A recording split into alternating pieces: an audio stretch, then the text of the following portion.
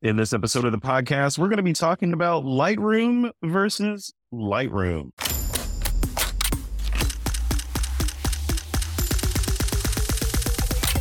This is TWiP. All right, folks, welcome back to another episode of This Week in Photo. I am your host, Frederick Van Johnson, and sitting next to me virtually is Alistair Jolly. Hey, Alistair, how's it going, man? Hi, Frederick. Great to be back here, sitting just right next to you across the pond. But yeah, looking forward to having another conversation today about the wonderful world of photography. Yeah, always, always. You know what?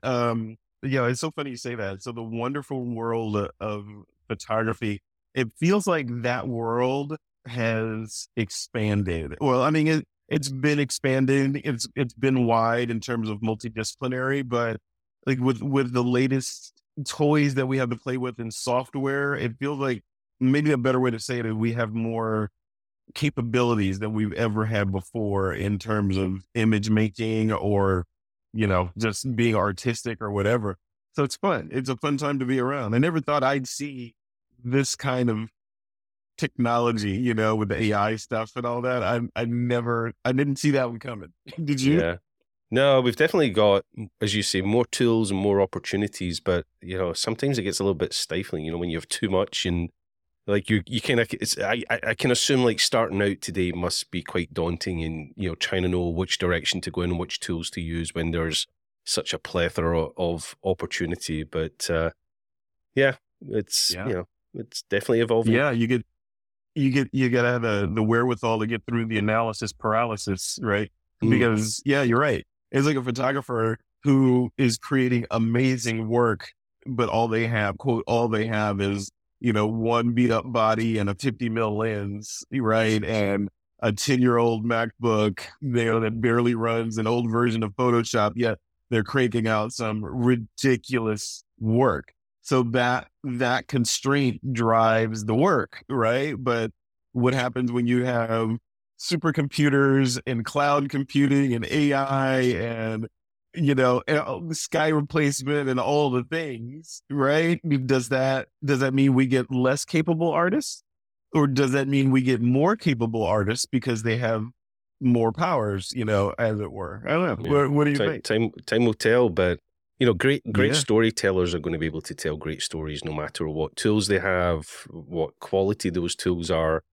They can get their story told, and in this case, we're talking about telling stories through visual arts, right? But the great photographers are going to be great photographers no matter what era they are in with the technologies. So yeah, there's going to be great stuff to come. There's going to be a lot of bad stuff to come, but it's always been the same, no matter whether we were shooting with glass plate or whether we were shooting with 35 millimeter film or whether we're shooting digitally. There's a big bandwidth of people out there wanting to use it for great stuff. Absolutely. Absolutely. And the other side of this, this is a good segue into the first story that I wanted to chat about today. And that's an adventure that you recently went on. And the segue is, we have all this capability on the technological side, right? But then when you go back to the nature side, which is arguably no matter generally how you slice it, looking at the photography market, landscape and outdoor photography is usually the biggest piece of the pie in terms of what, pros and amateur alike gravitate towards, right? Mm-hmm. So you recently went on an adventure that was kind of in the line of conservationism and all that. So, but there were some electric cars involved. So what was it? Where'd you go? And what came of it, or what is expected of it? It was an adventure done in very comfortable vehicles. Yeah. Yeah. And staying in hotels. Adventure is maybe not the right word. We went on. I'm just back from what was called the Mobilizing for Monuments road trip. Mobilizing for Monuments is a campaign that has been created by a whole bunch of, a kind of coalition of brands who are involved in the outdoor world, campaigning for the protection of some of the most incredible parts of the trip we were on was in the US. So we decided to go on this road trip and tell the stories of these places through, the visual filmmaking, photography, to showcase just what is achievable, what's at risk, what could be lost, what have we managed to save. So yeah, ourselves as Flickr went on a road trip together with our partners, Rivian. So we went in some lovely Rivian vehicles. Together, we're both members of the Conservation Alliance, and we did it so the Conservation Alliance, Rivian and Flickr went on this road trip.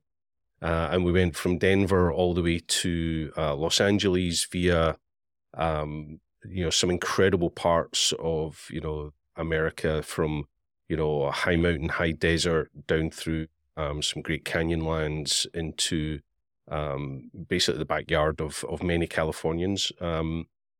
And the purpose of the trip was to showcase the work that the Conservation Alliance is trying to do. We visited national monuments that had recently been designated as monuments, so they were protected. So we went there to tell the story of those places. We visited some areas that were already designated as national monuments, but we want to see them expanded to protect more areas. And then most importantly, we visited areas that we're working on just now to try and get designated as national monuments to protect them for everybody to enjoy, well into the future. So yeah, an incredible trip. We realized that, as, conservationists can tell the story in data, right? They can show all the data, they can write, briefs and papers on just how incredible these parts of the world are. But when you take an image of it and you show that image to people, or you create a film, as we have done, and show that film to people, it really resonates way stronger than the written word can do in many cases. So as a photography brand, we wanted to use the power of photography to hopefully change the world for better by getting more national monuments designated in the US. That's awesome. That's using the superpower of photography, to push the world. It's selfishly thinking the opportunities for, great photos and preserving what that part of the planet looks like. Right. Yeah. So yeah, obviously environmental and the real picture, or the bigger picture, is where the target is. But for photographers looking at it as, okay, this is another place where I can go get some amazing photos on the planet before there are not really that many places left. Yeah. Conservationism from that standpoint absolutely makes sense. So you did that whole trek in Rivian electric vehicles. I know you're an electric vehicle driver, as am I. How was that trip up there? Just from a okay, I am in the wilderness and I'm in this vehicle that was designed for the wilderness, and we're on this, this journey. How did it all feel on the road in situ? Yeah, I mean, there's no denying the Rivian, pickup trucks and the SUVs that we had 5 of them in total. Incredible vehicles, incredibly capable vehicles. And, some of the areas where we were out in the true wilderness, just having the confidence that these vehicles could get us anywhere we wanted to go was great. But the film does include some of that tension, or the road trip includes some of that tension of we were, in a very off-grid part of the world when it comes to charging vehicles. We left Denver. It was pretty straightforward, but as we headed down into southern Utah, northern Arizona, through places like Monument Valley, there is not a lot of charging capabilities there. Feel a little range anxiety. A lot of range anxiety. On a daily basis, that was one of the factors. We deliberately did a kind of 6-7 day road trip. We didn't want to make it too easy, so we did build in this little bit of tension of can we get from point A to point B, with the charging opportunities that are there, and then of course with having 5 vehicles, if you find one charger, you've created your own bottleneck because you're charging the first vehicles. So there was times we had to split up. There was times we had to find multiple hotels in these small rural parts of, in the Midwest. So yeah, it was an interesting experience from a charging perspective. But even that is, improving all the time. I would imagine trying to do it 2 or 3 years ago would have been dramatically different from doing it, last month. So yeah, great adventure for a great purpose. Hopefully people will get to see the film in the new year. And, we'll be showing the film obviously to important people who can hopefully designate these places that we want to see designated. But yeah, I learned so much on the trip about parts of the US I wasn't familiar with. I'm really well traveled in the US, but yeah, there was definitely some incredible areas that we went through that we want to see saved. A lot of these places are at risk from extraction, whatever that extraction might look like, whether it's oil, coal, uranium. So, there's a lot of pressure on these parts of the world. They're also hugely cultural significance to a lot of these places that are at risk, as well as them being incredibly beautiful and, open to public lands that should be open to everybody who wants to use them. And then as we gradually moved our way towards California, we then, were showcasing other risks. We went to San Gabriel Mountains just outside Palm Springs, which, is highly residential part of the world. It was quite a contrast from moving from the high desert down into California. And I was kind of like, why do we have to protect San Gabriel Mountains? It's it's a mountain range. It's surrounded by people that use it. It's not at risk of extraction. But then you realize that 18 million people live within 90 minutes of the San Gabriel Mountains, and it's basically at risk of being 18 million people live within what radius? 90 minutes drive. Yeah. So it's basically the playground for Californians in that part of the world. And, it's at risk of basically overuse. It's such a popular location. San Gabriel's mountains receive 4 million more visitors a year than the Grand Canyon. So really, it's a victim of its own success. So many people, so much footfall. So we want to see the sort of monument designations to these areas to be put in place, not to limit that use case, but to provide resources to manage it so that it can be maintained, and resources can put in for people who want to use it safely and correctly and that type of stuff. So yeah, there's a lot. It was interesting to experience all those different use cases of trying to protect these huge epic landscapes to these very popular kind of already used kind of recreational areas. So yeah, an incredible trip. I cannot wait for people to see it. Yeah, I can't either. I can't wait to see it. But I got to tell you, this trip and having you on that trip or having you go on that trip gives me what was that show? Long Way Around. Have you seen that series with Ewan McGregor? Another Scott, right? Yeah. So it's actually on an electric vehicle. It's actually a law that there has to be a Scottish person on these trips. So that's why I was there. But yeah, Ewan established by the Enterprise, right? Yeah, Ewan did the Long Way Up with Rivian. Yeah. But what was really interesting was when Ewan McGregor and Charlie did Long Way Up on their electric motorcycles. They had 2 Rivians with them, which I think were prototype number 1 and 2. Like they didn't even have dashboards in those Rivians. Wow. They were using I/O boxes to turn things on and off. So, yeah, we had a bit more comfort and a bit more, what's the word? Reassurance that our vehicles were, reassurance that our vehicles were, capable and well tested. And and it was pretty cool, driving in convoy in these vehicles and getting a lot of attention from people. So yeah, we're very proud as Flickr and Smugmugger members of the Conservation Alliance to work with them to create spaces that photographers love to use, and we want to allow photographers to continue to use them and have access to them for the right reasons. Yeah, and help out how and when we can, right? Yeah. And so the goal is obviously we created lots of video content. We created a good bunch of social content. If you haven't seen the road trip, you can head over to Flickr's Instagram account and you'll see there's a little highlight from all the Instagram stories and reels that we created while we were on the road. But obviously we captured a whole bunch of content to put into the film, which, as I say, will be a film that will be used to,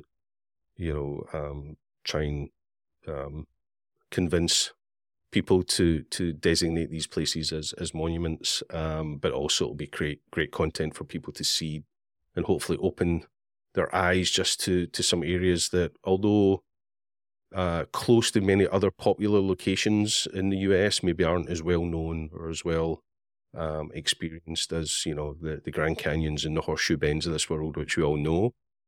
But, there's other places out there, Marble Canyon being one of them, which was just absolutely incredible. Wow. What a trip. What an opportunity. That's amazing. Yeah. So, really, and that comes out, when is the film premiere, as it were? We don't have a premiere date yet. We're obviously heavy in the edit world, going through many hours of footage from multiple cameras, and so we're still in the edit stage, but we're looking to try and get that out very early in the new year. And the quicker we can get the film out, the quicker we can hopefully create some action on these areas. Hopefully at the start of the year, January, February somewhere. Very good. But I don't have a date yet. Just teasing it. Watch teasing this it space. Out. Watch. Yes.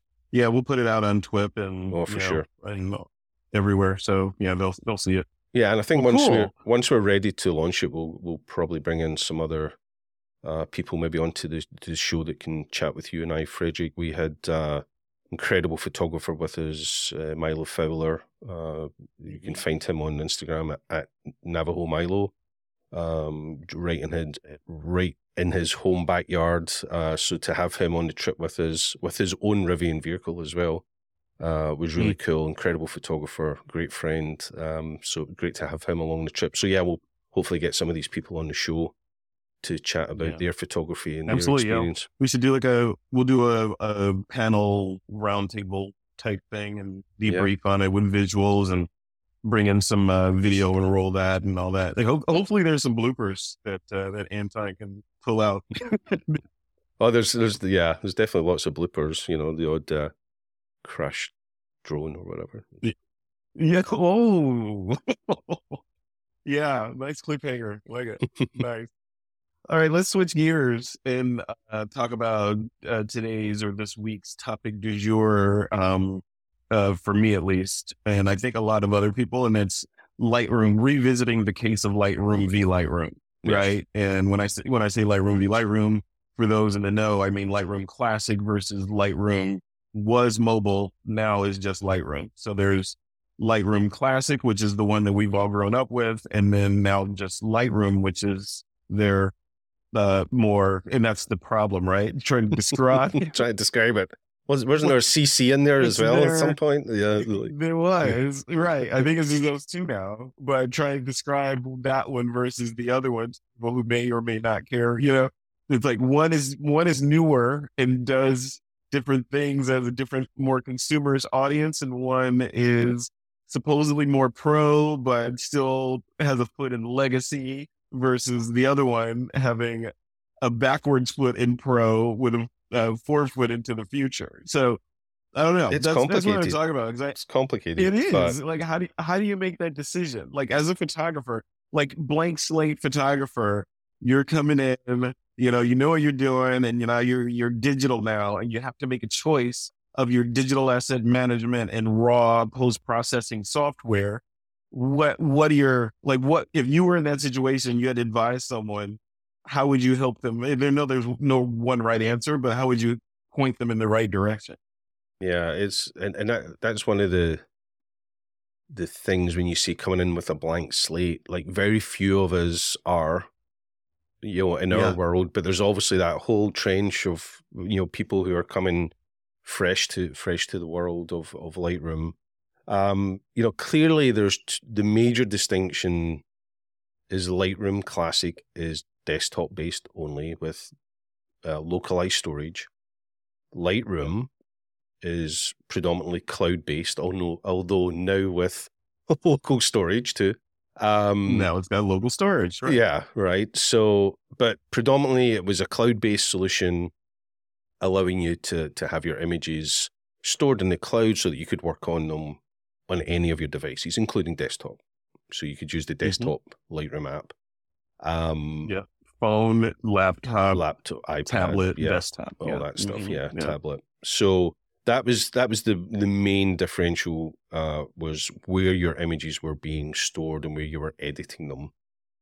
Lightroom Classic is desktop only, local storage, but the platform is more powerful, has more features.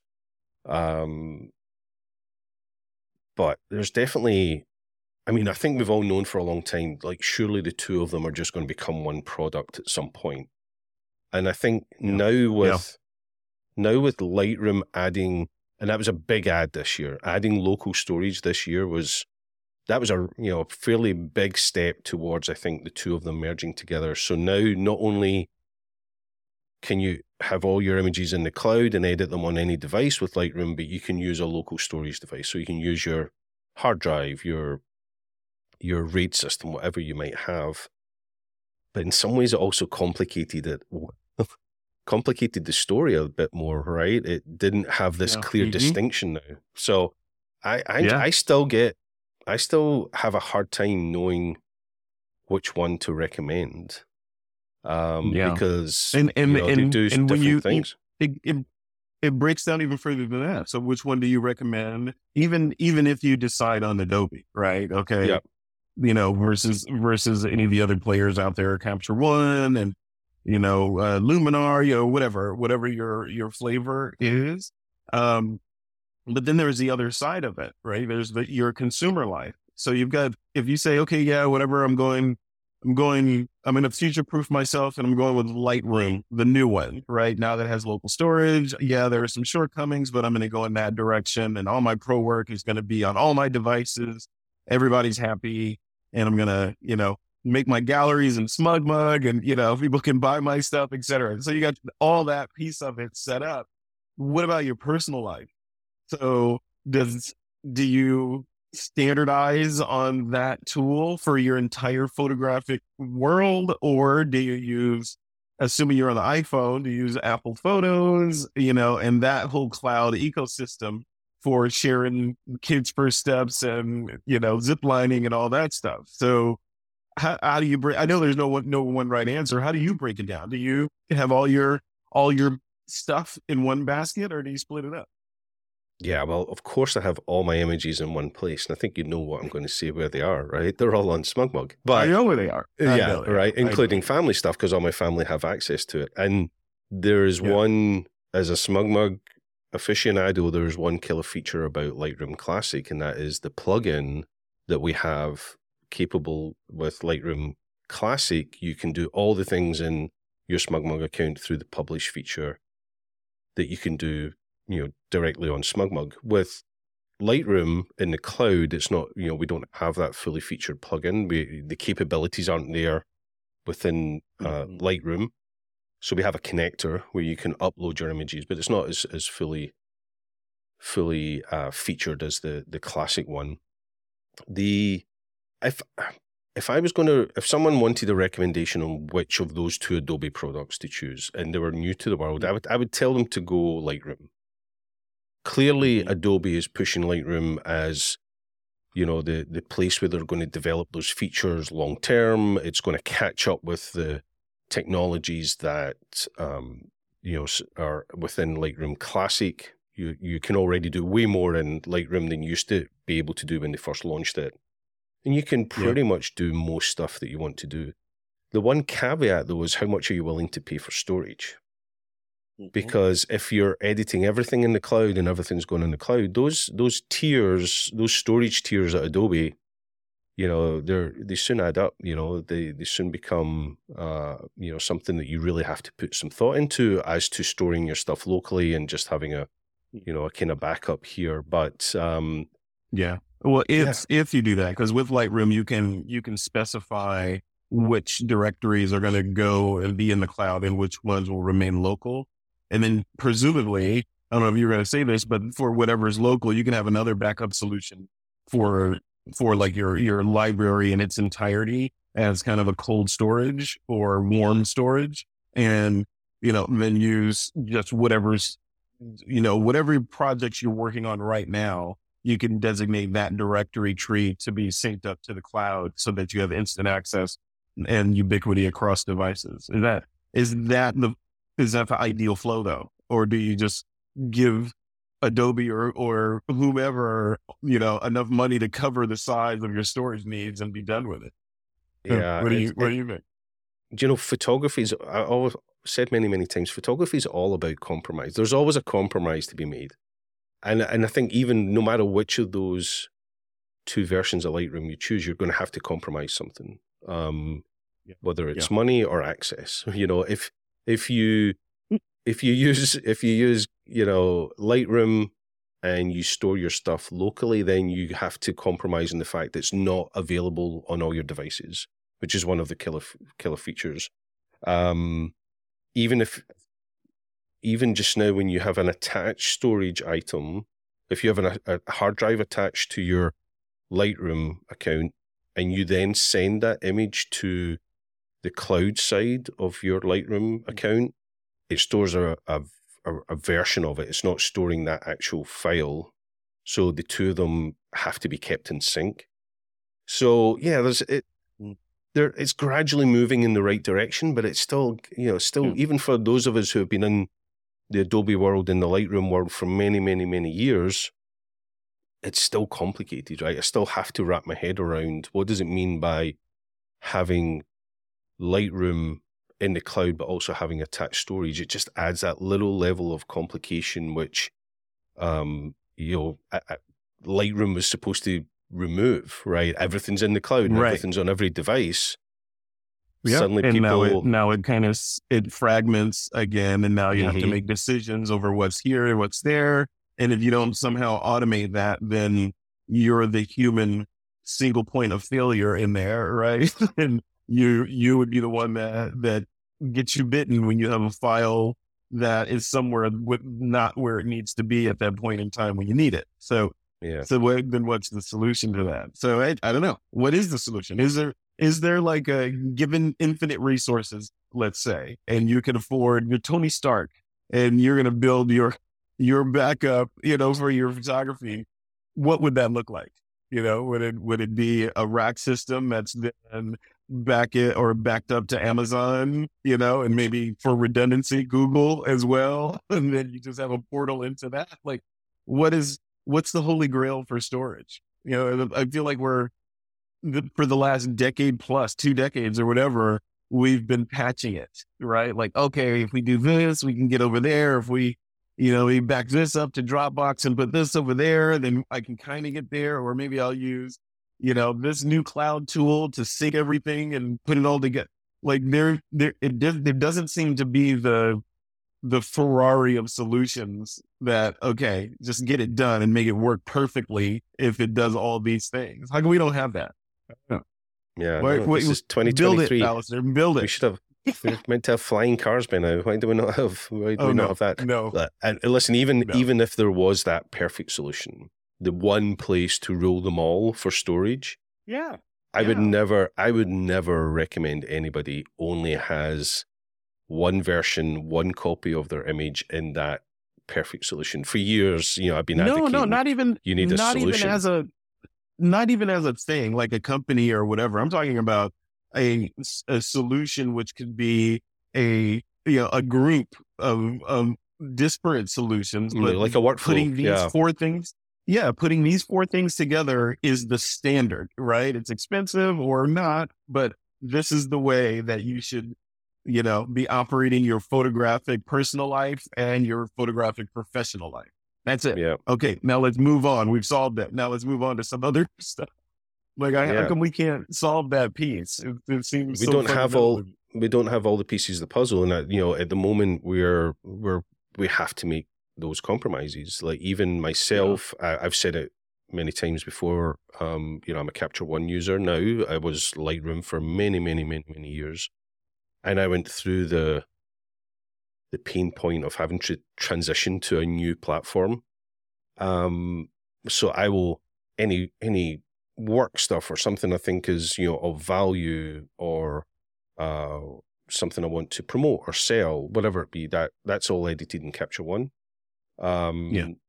Family stuff goes through a slightly different process where I'll probably ingest it into Capture One and use their raw converter to make it a JPEG.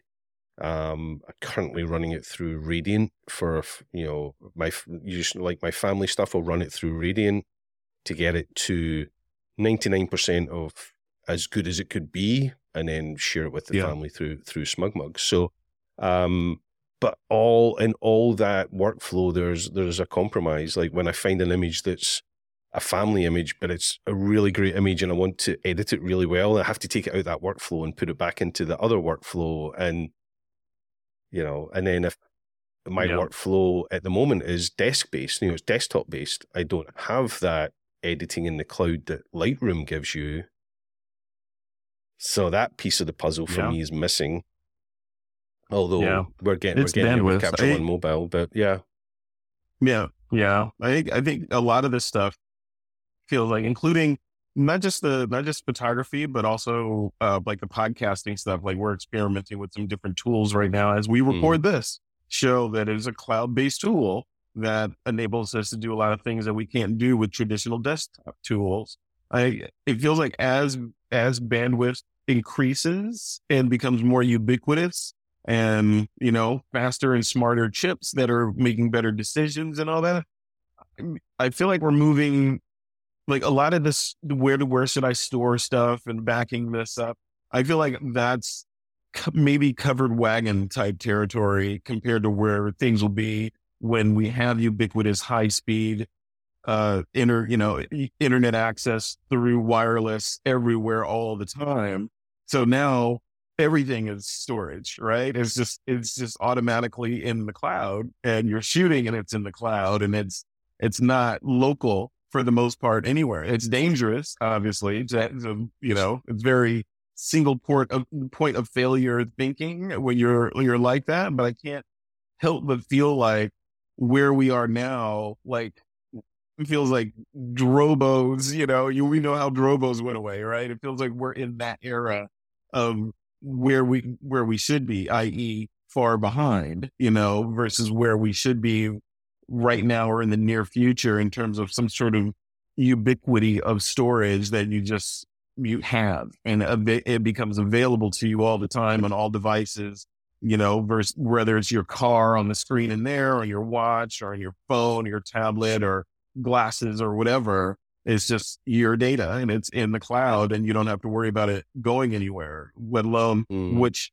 RAID system should I buy, or where should I back this all up to? And there's one hurdle there though. There's one hurdle. Yeah. The hurdle is money. Who's going to pay for it? Like if we have this cloud that just everything goes into, as working for a brand who, has one of the largest clouds in the photography space, like that world isn't getting cheaper. That world isn't getting less expensive. In some ways, it's getting more expensive and more complicated. So, and the world is leaning towards consumers expecting it for free. So we might be in this space where we're creating all these incredible tools, and we're creating all these incredible cloud-based tools and cloud-based AI. But ultimately, at some point, when they all send it to the cloud, they have to be able to be sustainable. And we see the problem with a lot of these companies is they can't ultimately afford to be successful, because when they become successful, they need the cloud storage. Suddenly they have to monetize their product in a way that they didn't want to, and it disappears, or people don't pay for it, or they move on to the next free thing. So although we are creating at a very fast pace all these new tools and new opportunities, it still has to be paid for, and there's still a commercial risk with all of them. A a guy can fantasize, right? I mean, come on. I'm just going to shoot your fantasy out there. I didn't say it was. I mean, I didn't say it was feasible or plausible. I just say what I want, right? I like science fiction. Yeah, but sorry to be the realist. No, I will continue to like science fiction because Absolutely. in the multiverse, that's a reality that's occurring somewhere, right? Somewhere, someone has that capability. So I don't know, man. It's fun stuff. You know, there's so many choices out there for photographers, and they change every single day. You know, the way that we capture, which we're going to talk about a couple of those ways in our picks of the week, right? So the way that we capture imagery, how easy it is, what the norm is when it comes to what a good picture looks like, and not to mention all the decisions around, you know, the morality and ethics of retouching. You know, I've seen these apps that will just, you know, I mean, I feel like a grandpa, you know, which I am, but I feel like a grandpa saying, you know, they have these apps today. You just put a photo in there and it makes you beautiful, right? And they do. It's yeah. There that's is. my old man impression. I need to know that app. Yes. Yes. Facetune. So Facetune is one. Face app is another one. So, you know, those kinds of apps. So where's it going? Finishing off the conversation, I want to ask you, when it comes to Lightroom versus Lightroom, where you asked me where I was at, where are you at when someone's asking you and you get asked a lot, you know, what do you recommend? Yeah. What are you recommending and what are you personally using? Okay, good. So the answer is it depends on the recommendation thing. That's kind of like, which camera should I buy? Right. Yeah. It depends. What's your budget? You know, what are your friends shooting? So you can, you know, borrow their lenses, etc. But from a recommendation standpoint, it kind of overlays what my overall mindset around this photography stuff is. It's fluid. So there's right now, currently my flow, for my like happy snaps and all that, because I have this ecosystem at home, which is largely Apple based, right? So there's Apple TVs here. There's, you know, we've all got iPhones and tablets and, you know, all the things. So it makes sense for the happy snaps and family shares. And this extends beyond the family, you know, from this family outwards to the other nodes of the family. So the sharing bit of that becomes much easier, right? When you're just kind of surrendering to the Apple ecosystem and saying, okay, I'm just going to use you as intended to see if I can get there from here. And it's a frictionless route, right? That they lay out if you use their stuff. So we're trying that right now for the family happy snap sharing stuff.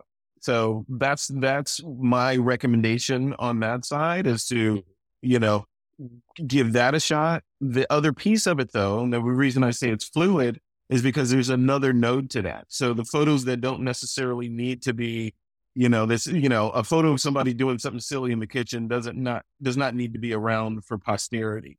What does need to be around for posterity is holiday events and, you know, these kind of more gravity events, life events that happen. And those get shared through SmugMug and through a series of galleries on SmugMug, and everything up from there. You know, when I go into, like, if I'm doing a photo for, you know, even if it's a friend, a portrait or something, all that. So it's SmugMug. What's driving the pro stuff is Lightroom Classic right now. Mm-hmm. So I'm looking at Lightroom, especially considering I just had an interview with Brian Matias, who was very much waving the flag for Lightroom and being all in on that ecosystem. Yep. So I'm looking at that, but right now it's Classic that drives that. And then the happy snaps are usually on the phone. So I use a series of apps on the phone for post-processing, Lightroom included, and then exporting out to wherever it needs to go, you know, whether it's the camera roll that then, you know, gets tagged and goes wherever the ultimate destinations are. Yeah. So that's the flow. So yeah. I knew you were going to say Classic, and it's it's a legacy thing, right? It's you've been in there for a long time. It's, you know, works great with SmugMug plugins and other publishing tools. So it makes sense. Yep. My belief is that with the introduction of local attached storage to Lightroom, we have taken a bigger step towards a pretty huge step towards both products merging, which I think is the ultimate sensible goal for both of them. As you get all those features capable on both platforms, bring the more modern user interface experience from Lightroom to Classic, have it doing some of the cool AI features, some of the deeper AI features that's in Classic, being able to do them in Lightroom, and then have that ultimate choice over where your storage is, whether it's in the cloud or whether it's locally, then suddenly you have one product. And I think I'd be surprised in 5 years' time if we still have two products, but who ultimately knows? Yeah, I think sooner. I think sooner, obvious. but I'd be surprised if in 5 years' time we're still having this conversation. But yeah, I think we're moving pretty fast in that direction of a single product, which will be great. Like it's, that would be great for everybody to then not have to make a choice, make a compromise. You just then have to educate yourself on where you're putting your images and where you're storing them and ultimately where they are, because that's going to be the confusing bit about where's this one? Is this one on my desktop? Is it on my RAID system? Is it in the cloud?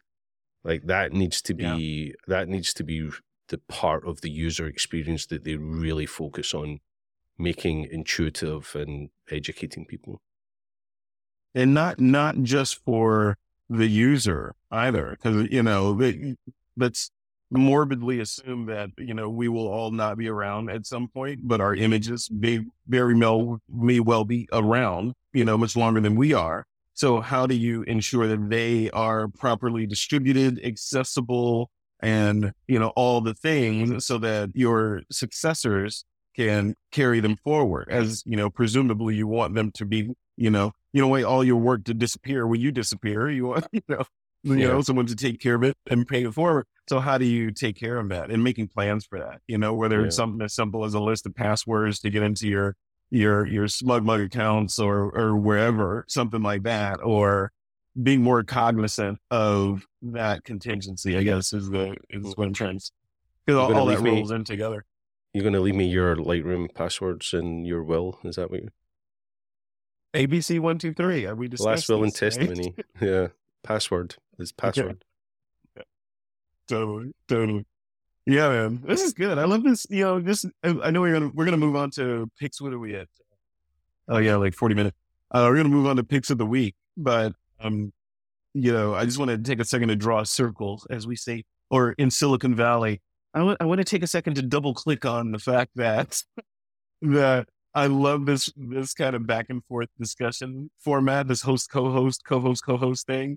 I love the kind of meandering feeling of that kind of conversation versus the, not in replacement of, but in addition to the strict one-on-one interviews that TWiP has been for a while. Yeah, so, where cool. potentially someone has an agenda or is there to represent, of course I represent a brand, but on this show, trying to be agnostic, but it slips through sometimes. Yeah. Died in the wool, do they say? Or died in the wool? Cool. All right, let's move on to our picks of the week. So the picks of the week, to remind the folks, is a segment that I'm bringing back from TWiP of olden days, where the hosts and the co-hosts would pick a piece of software, hardware, educational material, or even a tip that that they wanted to recommend to the TWiP audience that week. So we called it the Pick of the Week segment. Alistair Jolly, what is your pick of the week? Oh, I got hardware this week, which is fun. It's always fun when it's a piece of hardware. Did I mention I was on a road trip? You did? So, yeah, a short one. It was a short, easy one. Gas-powered cars or something? Being on this, the Mobilizing for Monuments road trip, where we created a whole bunch of content, as I said earlier.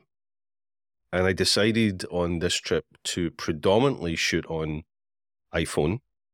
So I had the new iPhone with me, but I took myself a little stabilizer. So this is DJI's OM6, Osmo Mobile 6. And I've had a few of these over the years, but this was the first one I bought that was foldable. So a stabilizer that literally can fit in my pocket. And that was one of the big selling features. as I mentioned earlier, everything has a compromise. There are compromises to the fact that it can fold, but being able to capture footage on the new iPhone 15, which is just ridiculous, the video content that can come from that. The iPhone has great stabilization built into it. Like, if you take video on that, you'll be super impressed in how stable it is. But having a gimbal still adds that little extra dimension to the cinematography feel of some of the stuff that we were doing. So yeah, this little gimbal got a ton of use in the desert. Folds out real quick, and then your phone attaches magnetically to the gimbal. As soon as you attach it, it opens the app. You can shoot with the native iPhone app. You can shoot with most apps and just use the gimbal to stabilize it. Filmic Pro native app, Blackmagic's new app as well, which is really great. But if you use the DJI app, then it brings a whole bunch of features and a whole bunch of tracking modes and follow you modes and all that type of stuff. It was really, really fun. It was great to use. Also comes a little tripod attachment at the bottom, so you can do tracking motions with it. When you have it sit down, you can do time lapse, loads of built-in little features. So when you're on a road trip like that, where you're trying to create video content, you're trying to create social content, you're trying to create video and stills, and then throw in the ability to do time-lapse, motion time-lapse. It's a really useful piece of kit combined with the DJI app. It has a built-in selfie stick, so you can extend it, which is handy. You can, do some of those really cool panning shots with it over the edge of a canyon. It almost looks like you're flying a drone over there, but you're doing it with the longer kind of selfie stick feel. Because it's folding, there's a little bit of limitation in its movement when you want to do some nice big pan shots up the way. You can work around that, use some different techniques. But yeah, great little piece of kit. Traveled, did a whole bunch of social sort of vlogging with it as I traveled to and during and after the road trip. Captured, great video content with the combination with the iPhone. Did that both horizontally and vertically pretty easily with one button. So, you're nice. shooting for video content, you've got it horizontal. As soon as you want to do a social piece of content, you hit one button and it flips vertically. And yes, I'm now doing vertical video, but only for social. So yeah, go check it out. Another great little piece of kit from DJI. Big selling feature for me, as well as all the bells and whistles it has, was the compact nature of it. Really, really enjoyed being able to have it in my pocket wherever I went. I love it. Very cool. Yeah, those things are invaluable. And we've talked about this I've talked about it with guests on This Week in Photo before, but the increasing no-brainerness of using the phone, right? Yeah. For photography, just because of all the things. It's a full-on computer, and the optics and the computational photography driving those optics in that phone are, science fiction in terms of quality, especially when you contrast it to, what we had just 10 years ago. It's insane what those things can do. And then you add something like that gimbal on it and, get some good audio, you're done. I mean, go ahead, go forth and create a movie.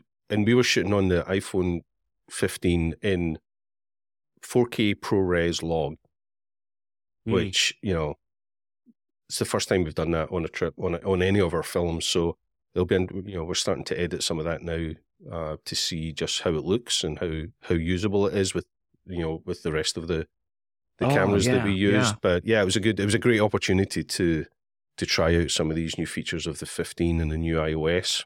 But yeah, I'm curious. The gimbal was a no-brainer. Yeah, when you were shooting with the phone, were you shooting to external storage or internal?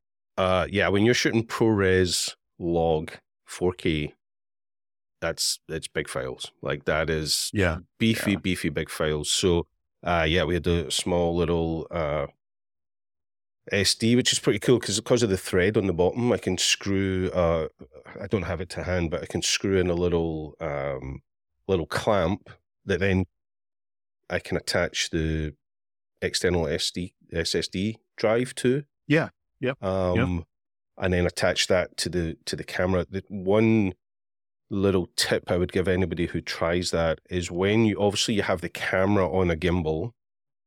So the camera's attached to the gimbal motors are doing its thing. The weight of a USB cable can obviously impact the gimbal. But more than the weight, the flexibility of that USB cable. If you have a USB cable that's pretty stiff and rubbery, then it's going to affect the movement of the gimbals. The fairly soft braided ones that come with a lot of the iPhones now, it worked really well. You just have to be cautious to give it enough slack and enough room to move that it's not going to interfere with the gimbal movement. But yeah, it's those files are pretty big. When you're shooting ProRes log. So yeah, beautiful. Yeah, I'm curious to see what that's going to look like, because those are, Apple famously revealed that they shot their the latest MacBook Pro announcement on That's iPhone right. 15. It's a Halloween special one. Yeah. Yeah. And that was surprising. Yeah. The negative side of that was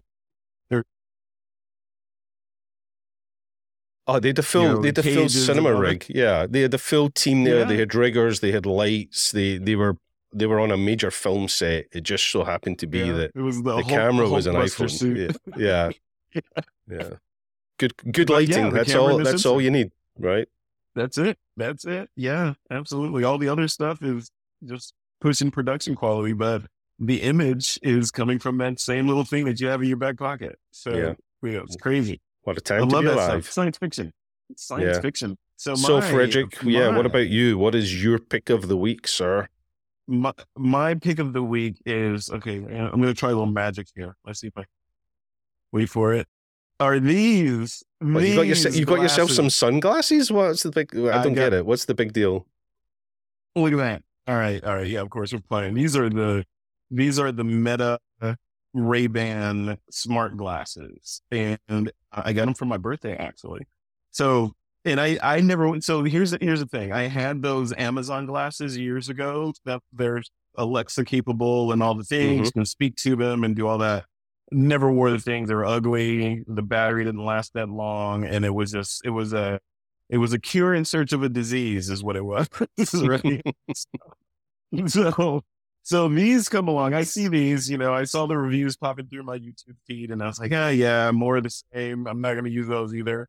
But then I got them for my birthday. Right. And I tried them and I'm using them. So these are surprisingly useful, but not so useful in one critical way that I'll tell you at the end of this.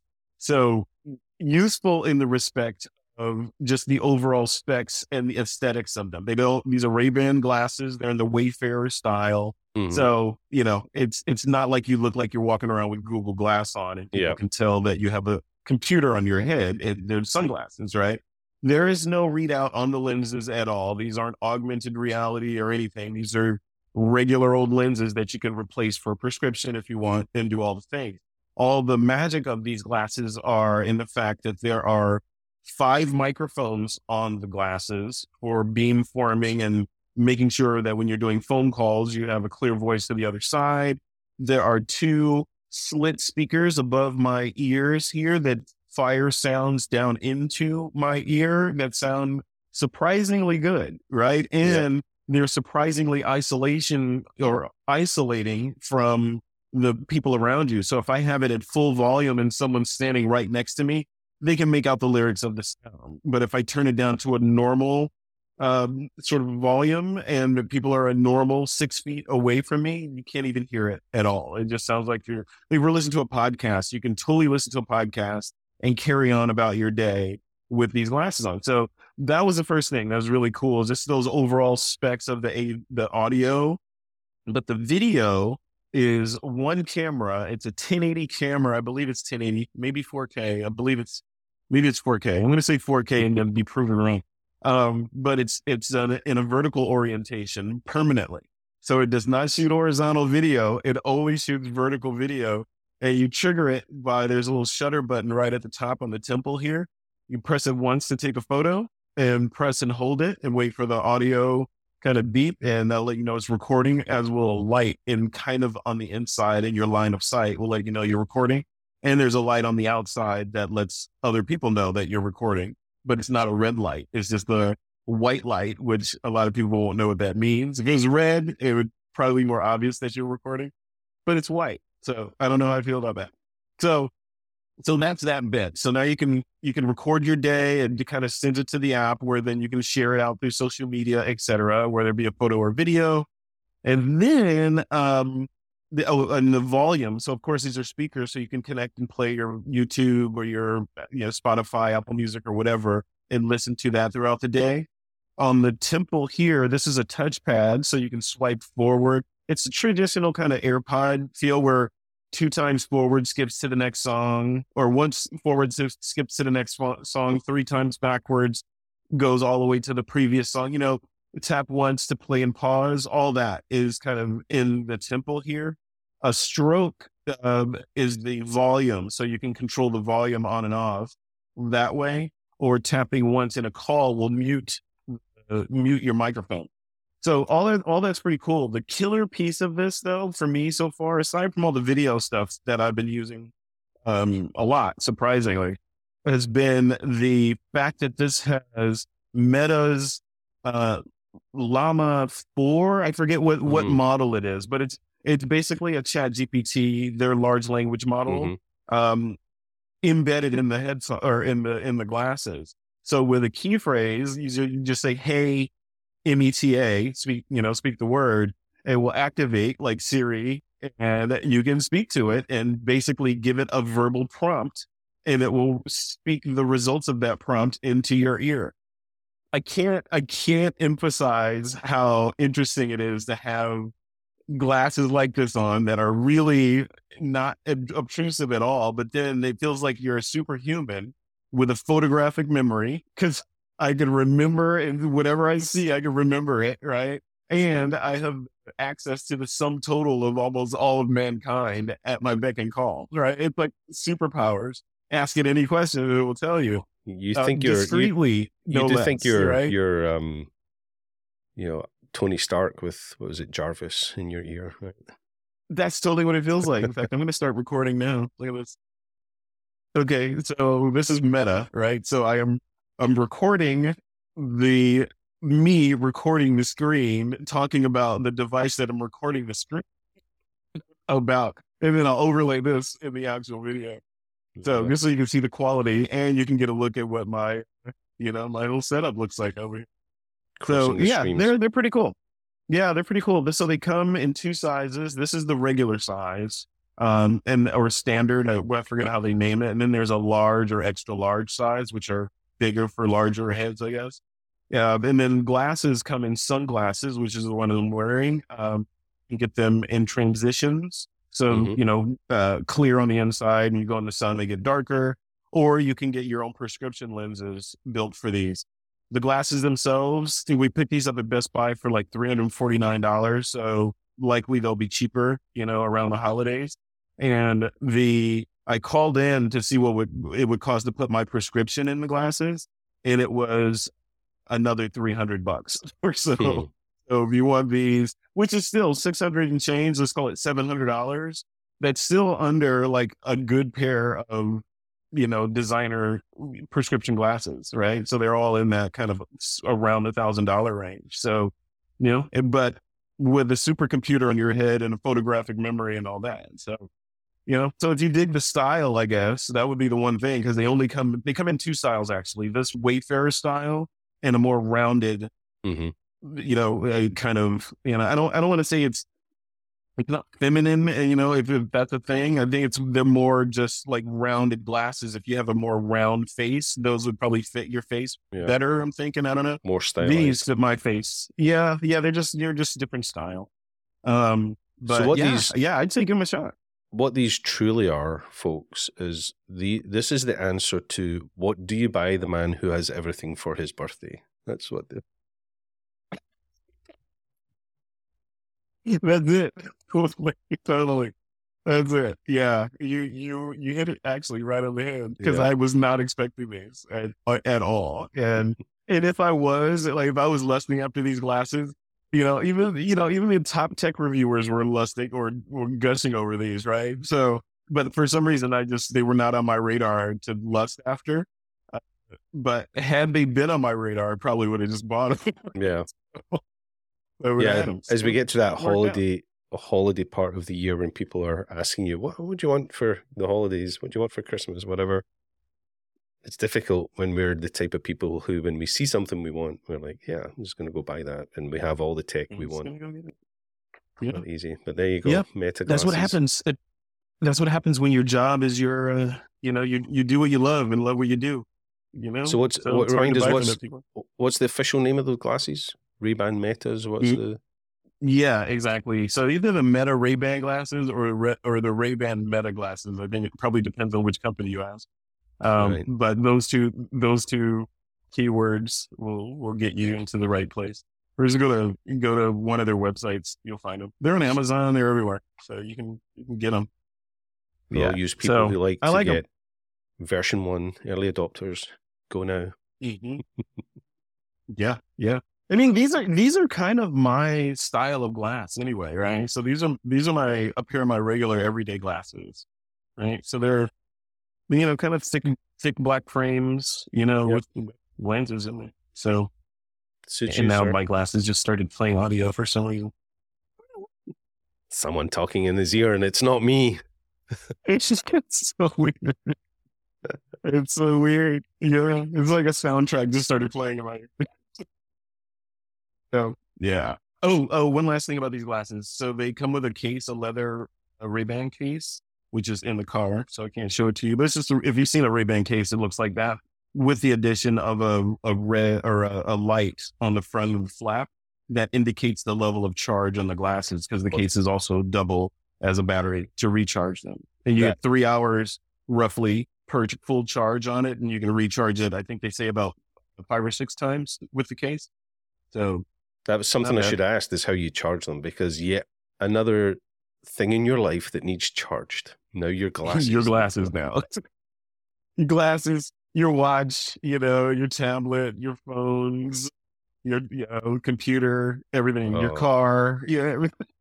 There's a whole list of stuff. Everything. Yeah. That's it. All right, my Fantastic friend. Well, let's wrap this one up. Any final words you want to throw at the TWiP audience before we shut this one down?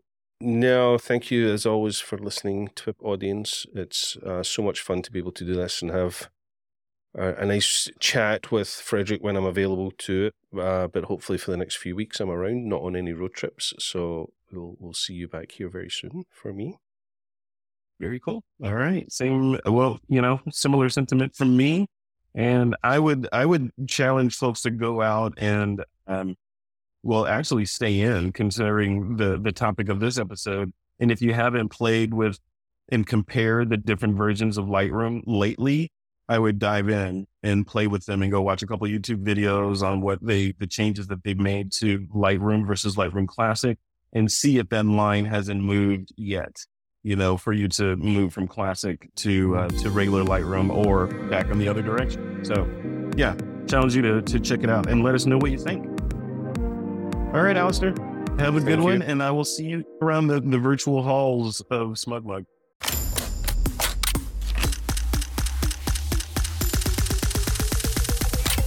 This is TWiP.